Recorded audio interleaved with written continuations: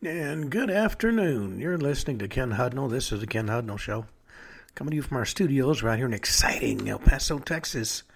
Gateway to the Old West and the most haunted city in the country. Excuse me.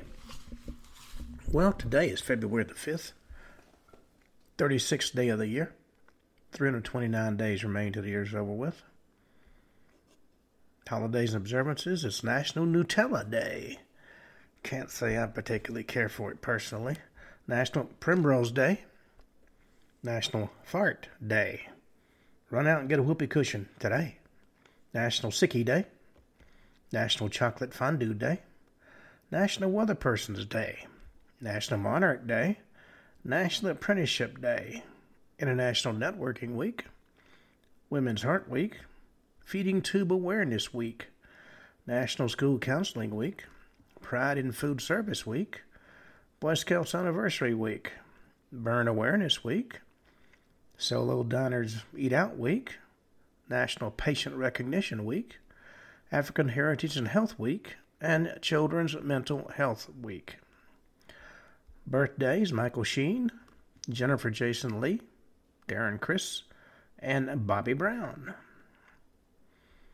National Black History Month, Canned Food Month, National Snack Food Month, National Children's Dental Health Month, Harlequin Month, National Embroidery Month, National Grapefruit Month, National Women Inventors Month, Great American Pie Month, International Vegan Cuisine Month, American Heart Month, National Cherry Month, National Bake for Family Fun Month, National Bird Feeding Month, National Hot Breakfast Month, National Library Lovers Month, Low Vision Awareness Month, National Fasting Month, and North American Inclusion Month. And in 62 AD, earthquake in Pompeii, Italy. 1576, Henry of Navarre adjures Catholicism at Tours and rejoins the Protestant forces in the French Wars of Religion. 1597, a group of early Japanese Christians were killed by the new government of Japan for being seen as a threat to Japanese society. And certainly that could well happen. 1783, Calabria, a sequence of strong earthquakes begins. 1810, Peninsula War, Siege of Cadiz begins. 1818, John Baptiste Bernadette ascends to the throne of Sweden and Norway. 1852, the new Hermitage Museum in St. Petersburg, Russia, one of the largest and oldest museums in the world, open to the public. 1859, Alexandru Ion Cuza, Prince of Moldavia, is elected as Prince of Wallachia, joining the two principalities as a personal union called the United Principalities, an autonomous region within the Ottoman Empire which ushered in the birth of the modern Romanian state. 1862, Moldavia and Wallachia formally unite to create the Romanian United Principalities. 1869, the largest alluvial gold nugget in history, called the Welcome Stranger, is found in Meleagu, Victoria, in Australia. 1885, King Leopold II of Belgium establishes the Congo as his personal possession. 1901, J.P. Morgan incorporates U.S. Steel in the state of New Jersey, although the company wouldn't start doing business until February 25th, and the assets of Andrew Carnegie's Carnegie Steel Company, Albert H. Gary's Federal Steel Company, and William Henry Moore's National Steel Company are not acquired until April the 1st. But it's always good to get a jump on things.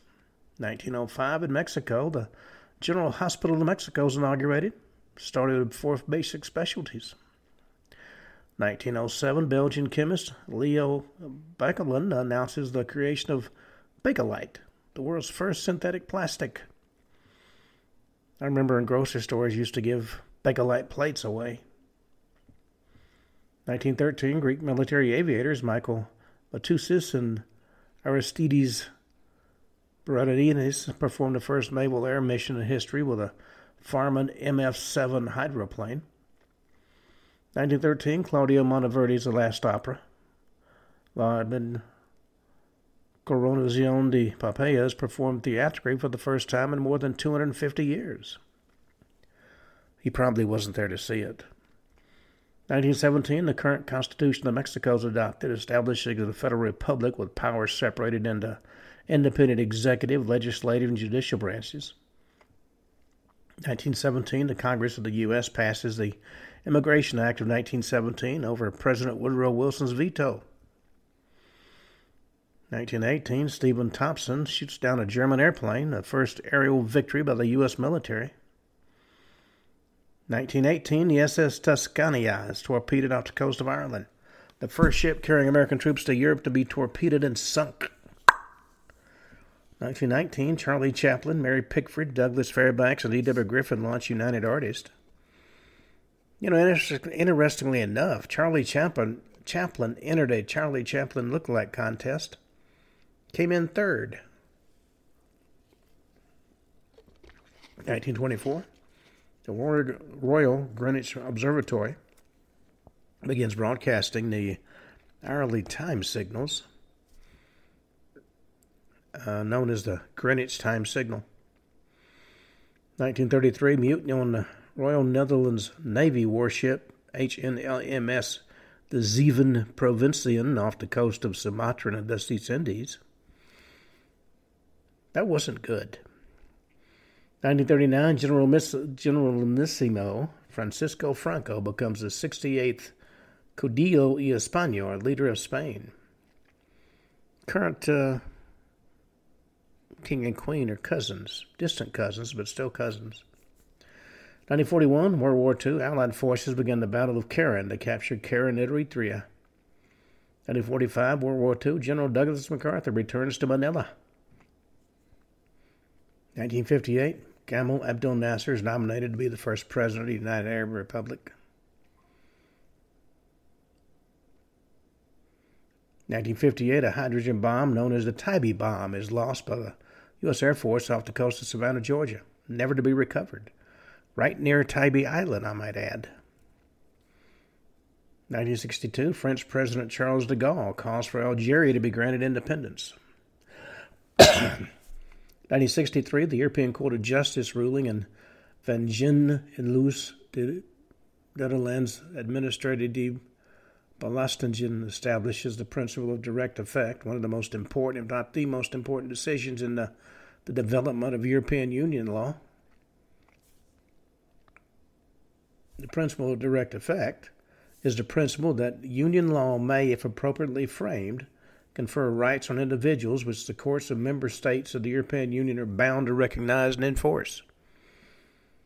It's not explicitly stated in any of the European Union treaties, but it's first established by the Court of Justice of the European Union. It's subsequently been loosened in its application to treaty articles, and the ECJ, European Court of Justice, has expanded the principle, noting it's capable of applying to virtually all the possible forms of European Union legislation, most important of which are regulations, and in certain circumstances to directives. Well, 1967, Cultural Revolution. Shanghai People's Commune is formally proclaimed, with Yao Wenyan and Zhang Shanquao being appointed as its leaders. 1971, astronauts land on the moon in the Apollo 14 mission. 1975, riots break out in Lima, Peru after the police forces go on strike the day before. Uprising known as the Lamazo is bloodily suppressed by the military dictatorship. 1981, Operation SOAP. Metropolitan Toronto Police Force raids 4 gay bathhouses in Toronto, Ontario, Canada, arresting just under 300 folks, triggering mass protests and rallies. 1985, Ugo Viteri, the mayor of Rome, and Chedly Klibi, then the mayor of Carthage, meet in Tunis to sign a treaty of friendship, officially ending the Third Punic War that lasted 2,131 years. 1988, Manuel Noriega is indicted on drug smuggling and money laundering charges. He was the president of Panama. 1994, Brian D. Beckwith is convicted of the 1963 murder of civil rights leader Medgar Evers 1994, Markale Massacre. More than 60 people are killed and 200 wounded as a mortar shell explodes in a downtown marketplace in Sarajevo. 1997, the so-called Big Three banks in Switzerland announced the creation of a $71 million fund to aid Holocaust survivors and their families. 2000, Russian forces massacred at least 60 civilians in the Novye Aldi suburb of Grozny, Chechnya. 2004, rebels from the Revolutionary Artabanite Resistance Front captured the city of Gonaives, starting the 2004 Haiti rebellion. 2008, a major tornado outbreak across the southern U.S. kills 57. 2019, Pope Francis becomes the first pope in history to visit and perform papal masses in the Arabian Peninsula during his visit to Abu Dhabi. 2020, President Donald Trump is acquitted by the U.S. Senate in his first impeachment trial. 2021, police riot in Mexico City as they try to break up a demonstration by cyclists who were protesting after a bus ran over a bicyclist. 11 police officers were arrested. They were probably told to arrest themselves and take themselves off to jail. Now, we've been talking about all kinds of bizarre things. There it is. And we got a bunch more mysteries to talk about. How about the Maine penny? It's a 1,000-year-old Norse coin found at a prehistoric archaeological site in New England. Question is, how did it get there? It was August 18th, 1957. Amateur archaeologist Guy Melgren is excavating the Goddard Archaeological Site on the central Maine coast. Now, the Goddard site, if you're not aware, is a large prehistoric Native American settlement at Penobscot Bay from which thousands of artifacts have been collected. A few weeks into his dig, he found a small silver coin buried in the ground, identified as a 12th century British penny, maybe brought to Maine by the 17th century English colonists, and in 1974 donated along with 30,000 other items discovered at Goddard to the Maine State Museum. Well, historians were, of course, intrigued by the centuries-old artifact. 1978, experts from London examined the coin and declared it was probably a Norse Coahorn Skare of the University of Oslo. Probably Norse. Comhorn Skare of the University of Oslo declared the coin of Norse origin and estimated been struck between 1065 and 1080 and circulated to the 13th century. Time of the coin circulation, years the Goddard site was occupied, and period in which the Norse Vikings inhabited Greenland and possibly traveled more widely in North America, all overlap. It's been suggested the penny's discovery on the Maine coast indicates the Vikings had ventured beyond Greenland. Maybe they brought the coin to Maine. But if the Norsemen did not visit Maine, maybe the coin was traded with native people living around Greenland and then moved further and further south on subsequent native trades. Maine penny is an example of an object called a out-of-place artifact, or an oop. There's also something in the law called oop. That's when an attorney screws up. And they always say, oh, it's human error, these things happen. The mere fact we violated the law, well, we're members of the fraternity, you can't blame us. Now, an oop is an artifact that shouldn't exist, either because the technology needed to produce it didn't exist at the time of their presumed creation, or because they defy accepted scientific knowledge, such as a widely held belief the Vikings didn't visit places south of Greenland. Well, certainly, it appears they did. Well, let's talk about the Dorchester pot, a seemingly contemporary object that's released from rock, hundreds of millions of years old. Figure that one out. It was June 7th, 1852. Article appeared in Scientific American that described the discovery of a metal vase-like object embedded in 15 feet of solid sedimentary rock. The vase was recovered in two pieces after an explosion was used to break up the pudding stone rock at Meeting House Hill in Dorchester, Massachusetts. It was done in 1852. The vase was 4.5 inches high, 6.5 inches in diameter at the base, and 2.5 inches in diameter at the top. Made of zinc, handsomely decorated with a floral pattern and inlaid with pure silver. So the question becomes, how did the so-called Dorchester pot get there? Ancient alien theorists claim the out-of-place artifact had to be old as the rock itself, which is estimated by geologists to have formed between 570 and 593 million years ago. So the question is, were metalworkers plying their trade in North America nearly 600 million years ago?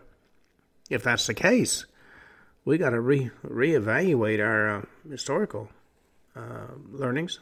Mainstream observers say the vase was actually a Victorian-era candlestick. Well, that mystery's never been fully resolved, nor is future research likely going to solve the enigma. The Dorchester pot and all the papers related to its study went missing long ago. Apparently somebody at the museum was kind of light-fingered. Well, let's talk about the London hammer. A common 19th century tool in Texas disproved conventional history about the age of mankind. Well, while walking along the Red River Creek near the town of London, Texas in 1934, a couple spotted a curious sight. A chunk of loose rock with the head of a hammer and part of the handle encased in it. Metal hammerhead is 6 inches long with 1 inch diameter. Style is believed to be similar to tools manufactured in the U.S. in the late 1800s. The rock it was found in, on the other hand, was at least 100 million years old. Well, speculation about the real age of the hammer and how it ended up embedded in solid rock is still being bandied about. Some creation theorists claim the out-of-place artifact, known as the London hammer, dates from the time of the Great Flood described in the Bible.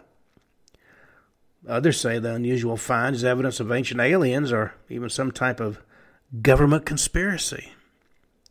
Scientists suggest maybe a more credible explanation. The Islamic minerals in the ancient limestone hardened into concretion about the hammer, common process that occurred in a relatively short period of time. You can see the hammer on display at the Carl Edwin Ball's Creation Evidence Museum of Texas in Glen Rose, Texas. All kinds of things can be found in Texas. Well, let's talk about the Shroud of Turin. Is it the actual cloth Jesus was buried in after he was taken down from the crucifixion cross? Well, regarded by millions of Christians as the funeral cloth of Jesus Christ, the Turin Shroud is one of the holiest and most controversial religious items in the world. For centuries, historians, researchers, theologians, and laypeople have intensely debated the matter. Some folks say that even the most advanced scientific testing has been unable to establish conclusively the authenticity of the shroud. It's a sheet of linen measuring 14.5 feet long, about 3.7 feet wide. Front and back of the cloth bear a faint brownish image of a naked man with his hands folded across the groin. Figure's been measured to be as tall as 6'2". Cloth has reddish brown stains like blood, indicating injuries conforming to those Jesus suffered during the crucifixion. Well, the history of the shrouds is as mysterious as the cloth itself. The cloth, allegedly bearing the image of a crucified man, was exhibited in a small church in Liry in France about 1357. Some people believe the Crusaders brought the item to Europe from Constantinople about 1204. 1453, the cloth found its way to a chapel in southeastern France, where it was damaged in a fire in 1532. Nuns attempted to repair the damage with patches, and 46 years later the cloth was sent to Turin, Italy, where it remains today at the Cathedral of St. John the Baptist, the property of Vatican City, like so much else. Scientific examination of the cloth was first permitted in 1969, at which time scientists determined the shroud image was indeed that of a crucified man and not the product of an artist. In 1988, the Vatican authorized radiocarbon dating of the relic. Small samples of the cloth were laboratory tested by 3 different research institutions. Each lab said the object dated between 1260 and 1390, many hundreds of years after the burial of Jesus. Well, some researchers, though, claim the test samples were cut from the patches used to repair the damage after the 1532 fire. 2013, scientists at the University of Padua in Italy examined the shroud using infrared light and spectroscopy. They suggested the shroud could be at least 2,000 years old, which would make it in the right time frame to have been the burial cloth of Jesus. Now let's talk about the black stone of the Kaaba. It's a treasured religious icon believed by many to date to the time of Adam and Eve. But it remains hidden from the scientific community, which is probably a good thing. Handsomely draped in a black and gold silk veil, the Kaaba, the ancient cube-shaped grand mosque in Mecca, Saudi Arabia, sits in the center of Islam's most sacred sanctuary, Al-Masjid al-Haram. Testing to the importance of the Kaaba is the expectation that Muslims everywhere in the world face that structure when praying. Built into the eastern cornerstone of the Kaaba is the Black Stone, one of the most venerated icons of the religion of Islam. This object consists of 3 large pieces and some smaller fragments held together with a silver frame. The stone, which measures 8 inches by 6.3 inches, is normally covered with a thick cloth called the kishwa. The legend surrounding the stone is rich in history. According to Muslim tradition, the stone fell from the skies during the days of Adam and Eve. Once dazzling white in color, it's turned black because it's absorbed the sins of the pilgrims to Mecca who've touched it over the years. Stone has suffered a tumultuous history over the centuries as well. During the siege of Mecca in 683 A.D., a projectile shot from a catapult said to have smashed the stone to pieces. The fragments were rejoined, but in 930, Crematians, members of the Shiite Muslim sect, stole the stone and held it for ransom for more than 20 years. Stones returned broken into several pieces. In the 11th century, a man trying to smash the stone caused further damage. 1674, somebody allegedly desecrated the stone by smearing excrement on it. Well, among the many questions, is this black stone of heavenly birth a supernatural substance or maybe part of a meteorite? Is it a common rock? Well, we'll probably never know. No scientific examination of this precious relic has ever been permitted and is likely not going to be permitted. Nobody wants to have their sacred beliefs disrupted by something as mundane as a scientific examination. Well, let's talk about the famous Viking horde. The Swedish island becomes the repository for enormous collections of silver amassed by Viking traders and explorers. It's known as Gotland, a large island in the Baltic Sea about 50 miles off the southeast coast of Sweden. Been inhabited since prehistoric times. From about 800 to 1150, it was home to Swedish Vikings, expert seafarers who accumulated enormous wealth trading with Eastern Europe and the Arab world. Now a part of Sweden, Gotland is home to numerous hoards of Viking treasure. The world's largest Viking silver treasure was accidentally discovered in a field at the Spilling Farm near Slate in southern Gotland by a film crew preparing news coverage of illegal Viking treasure hunting. 3 large caches of riches were eventually uncovered at that site. Ultimately, the so-called Spillings hoard yielded 14,300 silver coins, hidden away sometime after the year 871. Hoard had been hidden under the wooden floorboards of a building used as a shed. And found in 2 separate deposits located only feet apart, the treasure had proudly been bundled up in cloth, leather, or wooden boxes, all of which had rotted away over the centuries.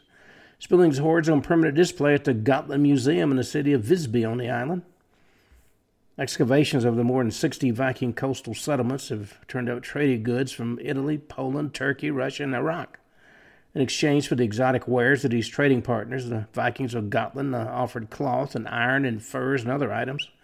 And more than anything else, it was silver, mainly coins and jewelry that the Vikings desired. To date, more than 700 silver hoards have been discovered on Gotland, accounting for nearly 170,000 silver coins. Well, let's talk about another Viking-related situation. The Northern Lights. Viking legend explains this colorful sky phenomena. It persists despite the scientific explanation. Now, today we all know the Northern Lights as the aurora borealis, a naturally occurring phenomenon in the sky resulting from the interactions between solar winds and the Earth's magnetic field and outer atmosphere. Energy-filled particles from the solar winds become trapped in Earth's polar region and become electrically charged. This produces a spectacular multicolored light show that has fascinated and frightened humanity for millennia. Well, numerous stories of the magnificent lights have been linked to traditional Norse folklore and legends. In Norse mythology, Bifrost is a colorful bridge connecting Midgard, or Earth, and Asgard, the realm of the gods. The bridge is frequently described as covered with flames burning a bright fire red. And throughout the ages, the glowing arch-shaped lights of the aurora were claimed to be Bifrost, providing Vikings who died in combat passageway to their final resting place. I like that much better than a scientific definition. Warfare is also linked to the lights in another legend, which claim they symbolize the fire edge of a sword during battle. Well, many other oral legends are told about these strange flickering lights. One claims they're the reflections of the armor and shields of the Valkyries, the female warriors who appear in numerous Norse mythologies and sagas. In Iceland, the lights were said to relieve the pain of childbirth. In Greenland, the lights were a forbidding omen during delivery, believed to be the souls of babies who died at birth. Well, historical meteorological data suggests the Northern Lights didn't appear often during the age of the Vikings. Given a profusion of tales associated with the aurora borealis, though, it played a significant and enduring role in Viking culture and folklore. Modern-day stargazers appreciate the magnificent beauty of our solar system, though they don't always understand what they're seeing. Well, from the aurora borealis, let's turn to the Kensington runestone. This raises the issue: have scholars found compelling proof the Vikings explored deep into the interior of North America? It was November 1898. Swedish farmer Olaf Ullman and his 10-year-old son Edward were clearing land near their home in the rural town of Solomon, Minnesota. As Olaf pulled out a tree stump, a stone entwined in its roots came from the ground. It stood 2.5 feet tall and weighed 202 pounds. Edward noticed some unusual inscriptions on the slab, so Olaf took the stone to the nearby settlement of Kensington, where a villager claimed the markings were ruins, the ancient Norse alphabet. A copy of the markings was sent to the University of Minnesota, where Olaf J. Breda, professor of Scandinavian languages, declared the stone was a modern forgery. He forwarded copies of the inscription to experts in Scandinavia, who also deemed the inscriptions a contemporary fake. Well, disheartened he hadn't found a convincing piece of evidence for an early North presence in the U.S., Ullman sold the stone to Northwestern University in Illinois for $10 in 1911, which was not a bad price. Scholars there determined the artifact was a hoax and gave the stone back to Ullman. Norwegian-American historian Hjalmar Holland, however, believed the inscription was genuine and had the text deciphered. According to what was carved on the stone, 8 Goths, 22 Norwegians on exploration journey from Vinland to the west, camped by 2 skerries, or rock islets, 1 day's journey north from this stone. We were to fish one day, and we came back to find 10 men red with blood and dead. AVM, which means Ave Virgo Maria, saved from evil, have 10 men by the sea to look after our ships, 14 days' travel from this island. And it's dated 1362. Well, the consensus among runic experts is the Kensington stones are fraud. They contend the vocabulary and grammar of the inscriptions include forms that didn't exist in the 14th century but were common in the U.S. in the 19th century. And in addition, the runes that represent numbers in that inscription relate to the Arabic system, a form very people knew in 1362.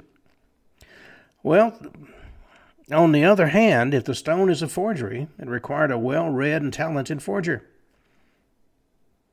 Did Olaf Ullman try to bamboozle everybody with a well-executed feck? Was there a co-conspirator involved? Well, there was, if you believe, the 1973 deathbed confession of Walter Cran, who said his father John claimed he carved the ruins with Ullman to bluff the people around the country, especially the educated one, that think you're dumb. And certainly that could well be the case. Well, from the Kensington stone, let's talk about an incredible engineering marvel, Hadrian's Wall. We talked about that earlier when we talked about the missing 9th Legion. Stretching across northern England, Hadrian's Wall covers 73 miles of countryside, extending from Wall's End on the east coast to the salt marshes on the Solway Estuary on the west coast. This defensive wall was the work of ancient Rome's greatest builder, Hadrian, the 14th emperor of the Roman Empire. The Roman conquest of Britain began in 43 A.D. Control of southern Britain proceeded rapidly, but the far north offered stiff resistance to the invaders. Armed clans, tribes, and loosely organized armies pecked away at the Romans' northern advance, often inflicting significant damage on the Roman units stationed in that area, which is what is thought to have happened to the 9th Legion. 5,000 of Rome's best. By the time Hadrian visited Britain in 122 A.D. to assess the situation, the wall had already been planned. It seemed unlikely that the Romans believed the wall could hold back a determined enemy, leading historians to conclude the wall was built primarily as a show of Rome's power and force.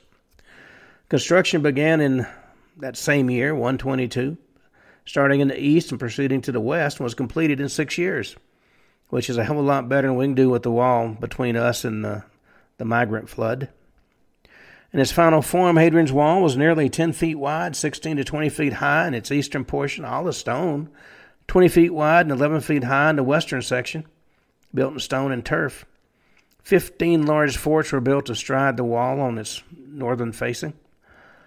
20-foot wide, 10-foot deep ditch and mound barrier called the vallum was built south of the wall, running parallel to it. At most points, the vallum lies close to Hadrian's Wall, but in England's hilly central section, it can be as much as 2,000 feet away. Archaeologists believe the vallum was constructed as the southern boundary of the Roman military zone, with the wall marking the northern boundary. After Hadrian's death in 138, a new emperor, Antonius Pius, built a new wall, the Antonine Wall, about 100 miles north. Hadrian's Wall was abandoned for the time being. Plagued by economic troubles, Rome slowly lost its grip on Britain. In about 410, Roman rule generally ended in the British Isles. However, many sections of Hadrian Wall remain standing and well preserved today. Well, let's talk about one of the 7 wonders of the ancient world. The mausoleum at Halicarnassus. The tomb built about 350 B.C. at Halicarnassus, present-day Bodrum in Turkey, for King Mausolus of Caria, a region of western Turkey. Mausoleum, which stood 150 feet tall, was decorated with carved reliefs and life-size marble statues of lions and horses and people. At the beginning of the 15th century, A.D., not much was left of the colossal edifice, which had largely been destroyed by a series of earthquakes. 1494, Crusaders removed most of the remaining stone to build Bodrum Castle, where they installed several of the mausoleum statues. 1846, a British ambassador obtained some of the statues for the British Museum in London. 10 years later, the museum and archaeologist Charles Thomas Newton searched for more remains of the mausoleum. But Mr. Newton ran into a problem. The exact location of the tomb had long since been forgotten.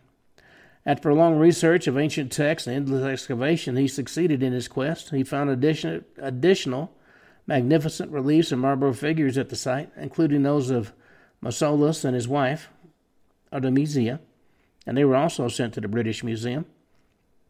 Now, as you might guess, Turkey is currently seeking to repatriate the spectacular marbles of Halicarnassus, arguing the artifacts were removed illegally. And certainly they may win because, after all, those from the East can do no wrong. Let's talk about what's known as the Villa of Mysteries. A sprawling villa on the outskirts of the doomed Roman city of Pompeii contains stunning frescoes whose exact meaning are still a puzzle. It was August 24th and 25th in 79 AD.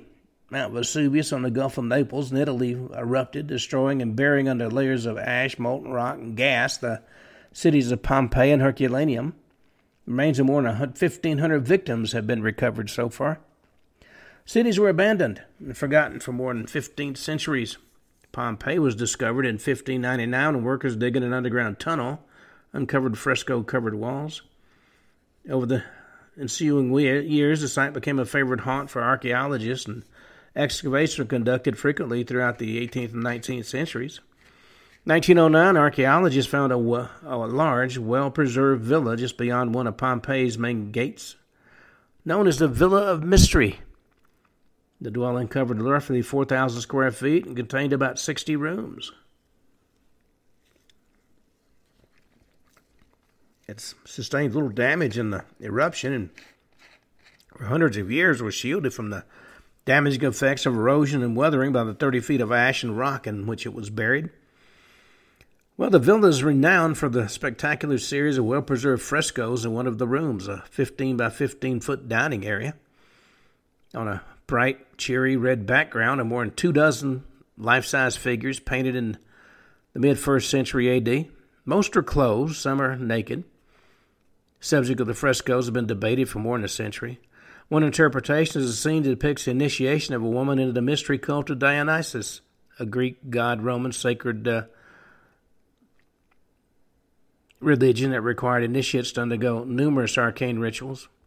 Other scholars claim the scene shows a young bride preparing for her wedding. For centuries, the debris in the room had protected the frescoes from the elements. Once workers began removing the tons of material from the room, the integrity of the frescoes became compromised. Years of neglect and only moderate efforts to preserve the frescoes further endangered these invaluable paintings. In 2013, a major restoration and conservation project was launched to help preserve and restore the frescoes to their former glory. Well,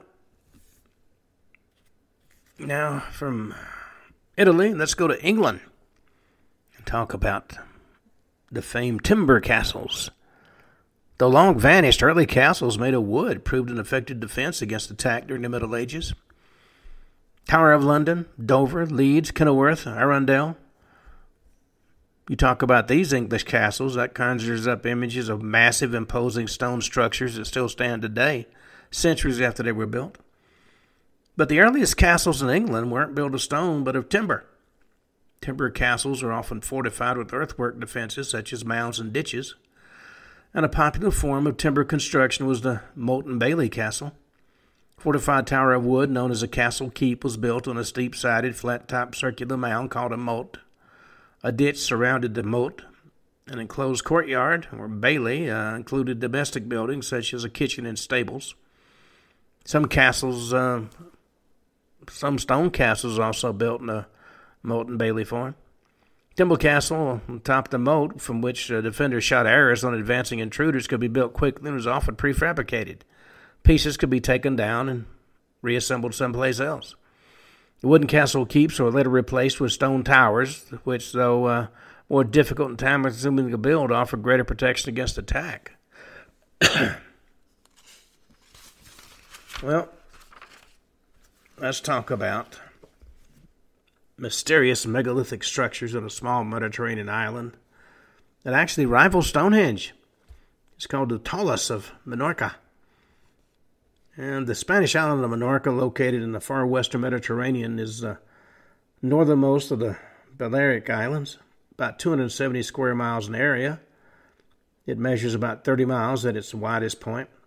Humans are believed to have inhabited Minorca for at least 4,000 years. Among the small rocky islands, most influential people were the Telluric culture, which inhabited the region beginning about 1000 BC, and maybe even earlier. Well, the Telluric people erected numerous stone structures, including tellurites, from which the culture's name derives, believed to be homes, defensive barriers, or lookout or signaling towers on the eastern island of the Balearics, such as Minorca and Majorca. Minorca's renown, though, comes not from these abode-shaped structures, but from enormous stone megaliths called talus, structures that resemble Stonehenge in England. They're T-shaped with a large, flat, horizontal slab surmounting a tall, upright stone. The word tala means table in the local Catalan language. Structures earn this description because many of the known 13 talus were buried under rock and dirt, which left only the table-top-like slabs exposed. Now, researchers don't know why the talus were buried or who buried them. They range up to 12 feet high, and each one's surrounded by a horseshoe-shaped wall of shorter stones. Talus are found only on Minorca, nowhere else on the Balearics. Well, just like with Stonehenge, the precise function and meaning of the talus are unknown. Of course, everybody has theories. According to one theory, they were either temples for Telluric gods or representations of them. Figurine of a bronze bull was found in the Minorcan village of Torralba de Salord, home to a large tala. Now, since early arrivals of Minorca may have come from Crete, it's been suggested that Telluric people worshiped the bull god, a figure similar to the Cretan bull of the Minoan culture. Other theories suggest the talus may have served as places of healing or prehistoric celestial calendars, once again the fallback position. It has to do with the sky. To date, no single theory has proven more valid than any other. A lot of studies going on, but nothing definitive thus far. All righty. Let's talk about one of the ancient world's most celebrated and well-known sites, the Lost Gardens of Babylon. You know, the legendary Hanging Gardens of Babylon, the earthly paradise of lush vegetation and breathtaking pools and waterfalls, has long been considered one of the most spectacular of the seven wonders of the ancient world. There's only one problem with that, though. Not only decided the Hanging Gardens is uncertain, a lot of scholars suggest they may not have existed. No physical trace has ever been found, not a bit of archaeological evidence to support their existence. So did they really exist? Well, the first known written mention of the Hanging Gardens appears in the ancient writings of Berosus, a Chaldean priest in the early 3rd century BC. He described the spectacular gardens and claims they were built by the Babylonian king Nebuchadnezzar II, who ruled from about 605 to 562 BC. Further accounts of the gardens are provided centuries later by Roman historian Quintus Curtius Rufus and Greek writers Cleitarchus, Diodorus Siculus, Strabo, and others, but no first-hand accounts of the gardens has ever been found. Most of the ancient texts claim the Hanging Gardens are located near the royal palace in Babylon, the southern capital of Mesopotamia, region that included present-day eastern Syria, southeastern Turkey, and most of Iraq. The garden sat atop a man-made structure, likely a ziggurat of multi-tiered terraces. Exotic vegetation of all types, colors, and fragrances grew in that area. Lush greenery flowed down the side of the building. Handsome statues and ornately carved stone columns adorned the ground surrounding this botanical Eden. Ancient writers tell us an advanced system of irrigation, pumps and conduits and water storage tanks carried water from the Euphrates, enabling a garden to bloom in the arid desert. According to researcher Dr. Stephanie Datley of England's Oxford University, the Hanging Gardens of Babylon have never been found because they weren't in Babylon to begin with. She says they were built 300 miles away in Nineveh, capital of the Assyrian Empire near the modern city of Mosul in Iraq. She also contends it was the Assyrian king Sennacherib who built the gardens 100 years earlier than scholars thought. Dr. Daly might be on the right track. Excavations at Nineveh revealed a sophisticated irrigation system and carvings at the royal palace showing a large garden watered by an aqueduct.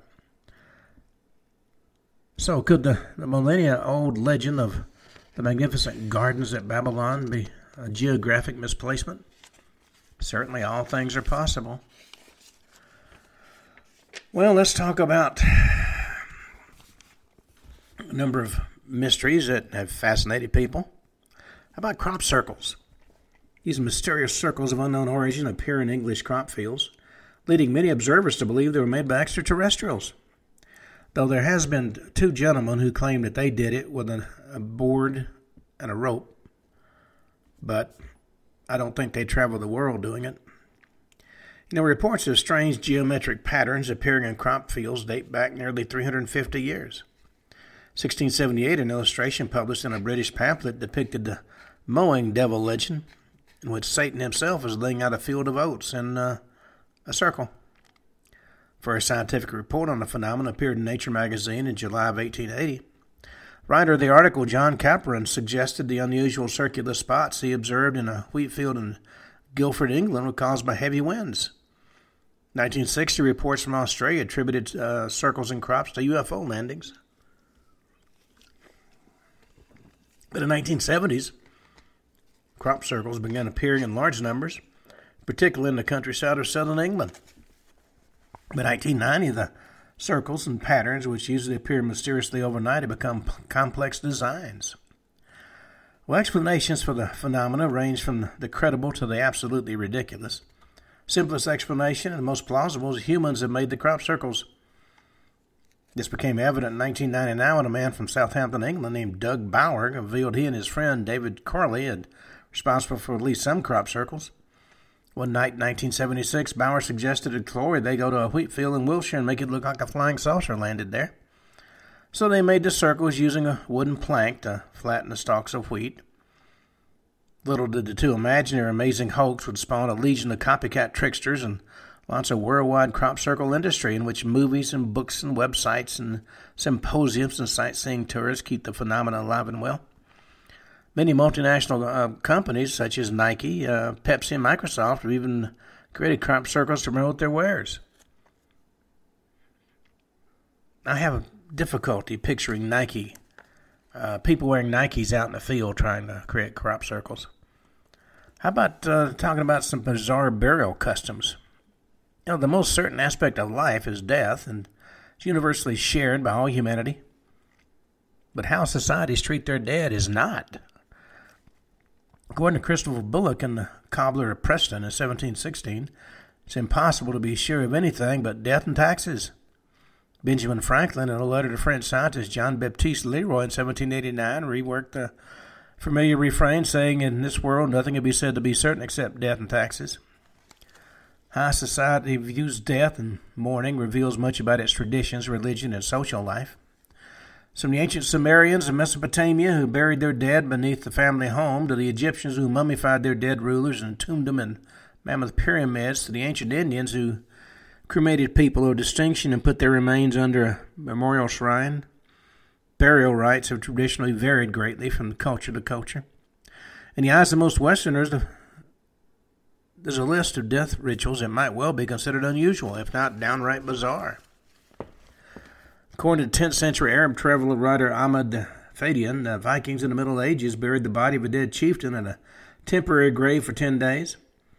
One of his slave women was forced to have sex with every man in the village, after which a tribal matriarch killed her.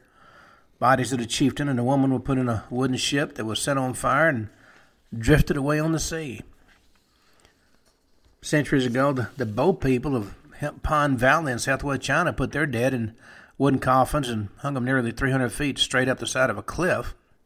These coffins hung undisturbed, perilously resting on wooden poles inserted into the cliffside. Dozens of hanging coffins remain to this day. Then how about endo-cannibalism, eating the flesh of a dead relative? That was practiced recently by many tribes around the world, notably the Melanesians of Papua New Guinea and the Wari people of Brazil. Anthropologists viewed the practice as a final act of goodwill and respect to the deceased. I don't know if I'd go along with that.